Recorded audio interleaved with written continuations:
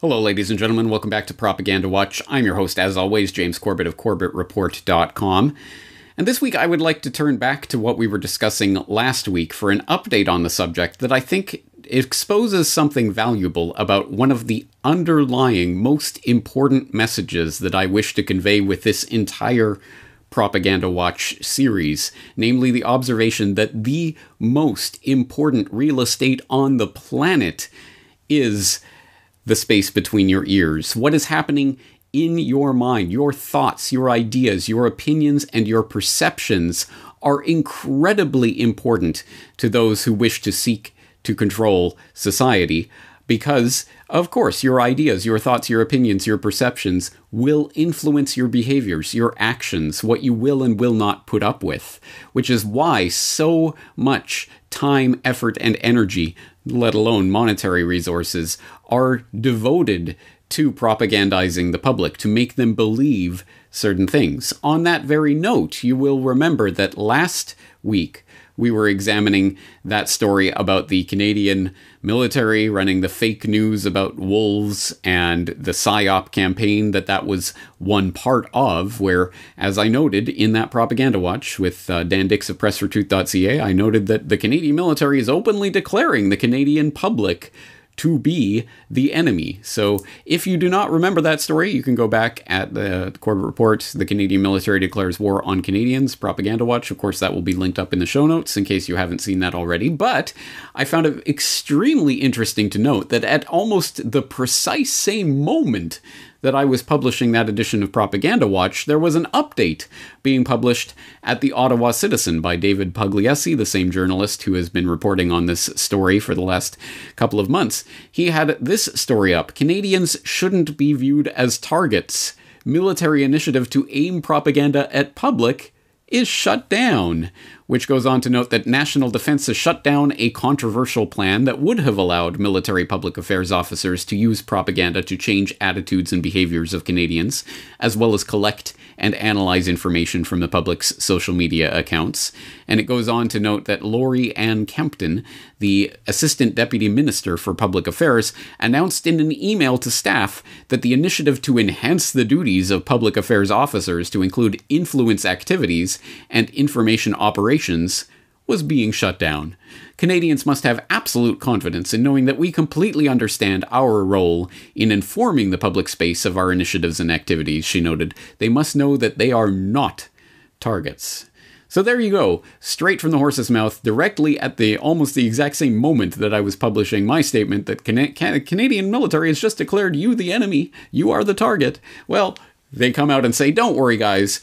That was just, we're abandoning that. You're no longer the target. We're shutting that down. Now, whatever you may think about the believability of that pronouncement from the Assistant Deputy Minister for Public Affairs, at any rate, I think it exposes an exceptionally important part of, if not propaganda itself, at least a buttress or a stratagem that is used to ease the public into a propaganda campaign. And that is the stratagem of the trial balloon, which I have referenced before from time to time, but I don't believe I've ever gone into it specifically as a stratagem of propaganda that's employed by the propagandists. So let's do that here. And what I mean by trial balloon is the floating of an idea at a distance or in a way that can be easily denounced or disowned, just to see and gauge the public reaction, because it is a corollary of the observation that the most important space that is imaginable is the space between our brains, between our ears, the space, the gray matter, which influences our behaviors or directly controls our behaviors. Well, a corollary of that observation is that, of course, a great amount of time and energy and effort is spent in scrutinizing our thoughts, our ideas, our opinions. All these opinion polls that you see on the news, which I have addressed on Propaganda Watch before as a potential vector for propaganda, i.e., all your neighbors think this, trust this poll, all your neighbors think this, therefore you should too, the type of peer pressure, essentially, approach to propaganda. Well, there is another way in which that type of study can be used. In fact, real studies of actual general public sentiment can be used to better fine-tune and tailor propaganda campaigns to more effectively roll out certain ideas. So one example of how that can be done is to float a trial balloon and gauge public reaction to that trial balloon. Then you can immediately shoot that balloon down and say, oops, well, we didn't mean to do that, or oh no, we take that back, or oh, that was just an idea, or that was a conspiracy theory, we never thought of that. And you can still have all of that juicy data about how the public reacted to that balloon, which may be the important part of it. And so I have no data to document this. I am not stating this as a matter of fact, but I think we at least must keep the idea as a possibility that this entire revelation of this PSYOP campaign by the Canadian military of releasing the fake news about wolves in order to gauge the public reaction, the fact that that story ended up in the national news in Canada at all may speak to the idea of the Canadian military itself floating a trial balloon. Okay, let's let the public know about this fake wolves campaign and see how they react to it. Uh-oh, they're realizing that this means that the Canadian military is essentially declaring war on Canada. We better step back from that brink. Don't worry, guys, the program's shut down. Meanwhile, they have all of that data about public reaction from the trial balloon itself. As I say, I don't have any definitive conclusive proof that that is the case here, but it is certainly a possibility about how this entire program got revealed and then shut down publicly in the national newspapers. So let's look at how this technique can be applied more broadly, and let's look at the, of course, overriding concern of the year 2020, namely COVID-19 and the public's reaction to it. And we can get an example of how this trial balloon technique and studying public reaction works by looking at the actual studies of public reaction to various government proposals, let alone mandates. And one example of that comes from PLOS1, from a study that was published in June of 2020, called COVID-19 is Rapidly Changing, Examining Public Perceptions and Behaviors in Response to this Evolving Pandemic, where a team of researchers set out to study the attitudes and beliefs of Australian adults towards the COVID-19 pandemic and willingness and capacity to engage with these mitigation measures, the various mitigation strategies that have been proposed to deliver us from this deadly pandemic. And in addition, we aim to explore the psychosocial and demographic factors that are associated with adoption of recommended hygiene-related and avoidance-related behaviors, i.e., let's better understand how these various people think in order to see how best we can tailor the message to make them go along with the idea. And so, of course, they did their research and found, wow, what a revelation. Adopting avoidance behaviors was associated with trust in government and authorities, higher perceived rating of effectiveness of behaviors, higher levels of perceived ability to adopt social distancing strategies, higher trust in government, and higher level of concern if self-isolated. And their interpretation of this research was that in the last 2 months, members of the public have been inundated with messages about hygiene and social (physical) distancing. Remember when they tried to switch social distancing to physical distancing because they realized social distancing has some negative connotations? Well, that didn't go so well, so they still have to refer to it as social distancing. However, our results indicate that a continued focus on supporting community understanding of the rationale for these strategies, as well as instilling community confidence in their ability to adopt or sustain the recommendations, is needed. So here we go. Here we have teams of researchers working on what do the public think about these ideas that we're trying to shove down their throat, and how can we best tailor these ideas so that more people will adopt them. Now, again, we don't have to speculate about how this type of research is being used. There is study after study after study, for example, specifically about the vaccine, the COVID-19 vaccine. What are people's perceptions of them? Are they willing to take them? What are their concerns? How can those concerns best be addressed by, say, giving that information out via a different source, or addressing this particular concern about side effects, etc.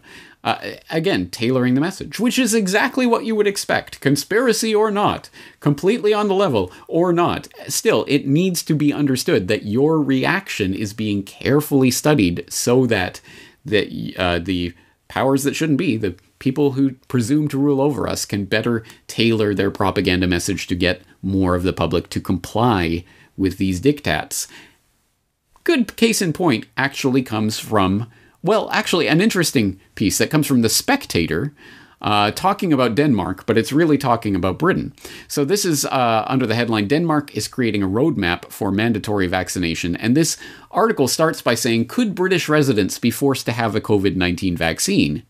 Yesterday, Health Secretary Matt Hancock refused to rule out mandatory inoculation, telling Talk Radio that the government would have to watch what happens and make judgments accordingly.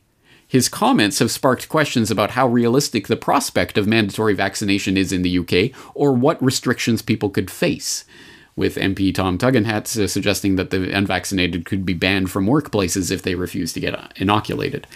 Do you see what just happened there? A trial balloon was just floated by Health Secretary Matt Hancock. He would refuse to rule out the idea of mandatory vaccinations, which broached the conversation. And suddenly you have Parliament discussing this, and you have people suggesting, well, maybe you can't go to the workplace unless you get vaccinated. Suddenly this conversation is broached. And at the end of all of this, if there is sufficient pushback from the public, such that there would be mass, wide-scale non-compliance, disobedience, nationwide strikes, people out in the streets absolutely refusing to take this shot, if that was the response to this idea, this suggestion, then this trial balloon could be shot down and completely disowned. Oh, we didn't say there was going to be mandatory vaccines. We just said that we weren't ruling it out. Well, we've come to the conclusion maybe that's not a good idea. So you better believe the British public's response to this idea is being evaluated and scrutinized quite closely now. And this is how it rolls. This is how it works. They'll throw out a trial balloon and just say, oh, we were just guessing about that. And then public reaction will dictate whether or not they proceed with the plan.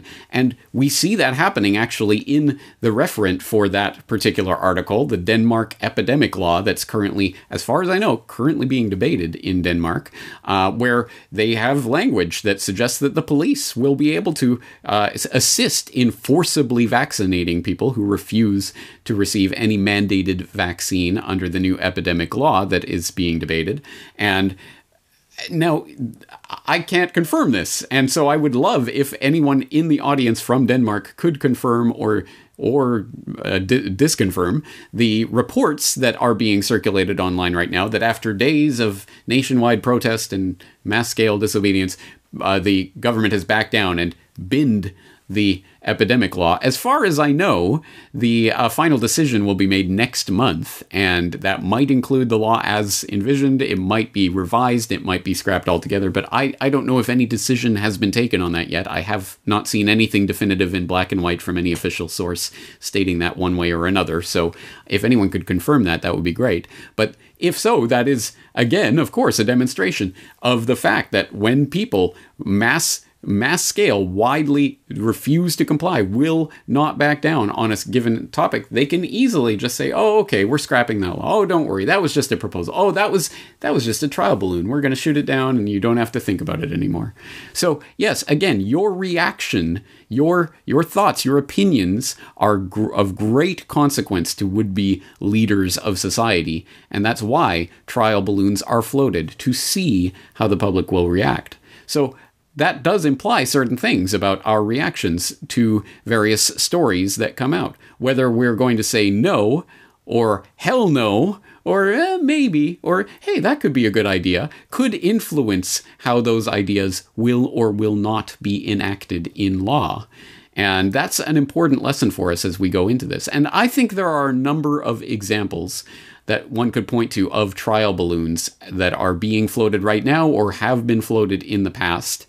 I have my own ideas of some of them, but I'd like to hear yours. What are examples of this? Not necessarily about COVID-19 or what's taking place right now, although it may be, but from your locality, can you think of any examples of politicians floating trial balloons only to shoot them down when there seems to be public resistance, or to go ahead with them when suddenly it seems like the public is willing to accept it?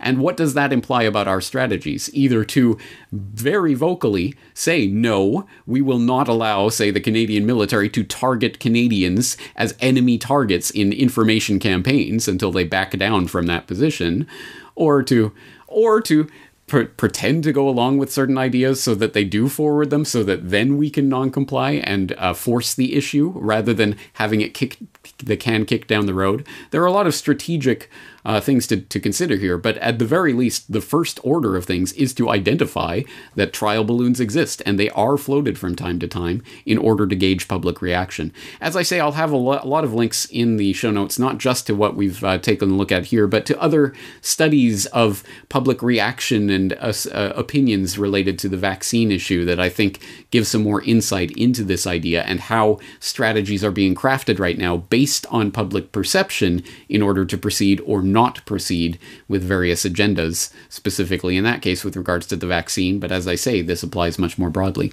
So as I say, I'd like to hear your insights and your observations about this trial balloon stratagem, this tactic for buttressing and forwarding propaganda in a way that can be easily disowned. I'd like to hear your examples of that from your own localities. Of course, as always, Corbett Report members are invited and exhorted to log into corbettreport.com and leave your comments in the comment section there. I think we'll probably have more to say about this idea and how it is employed in the future. But I'm glad we got it on record today.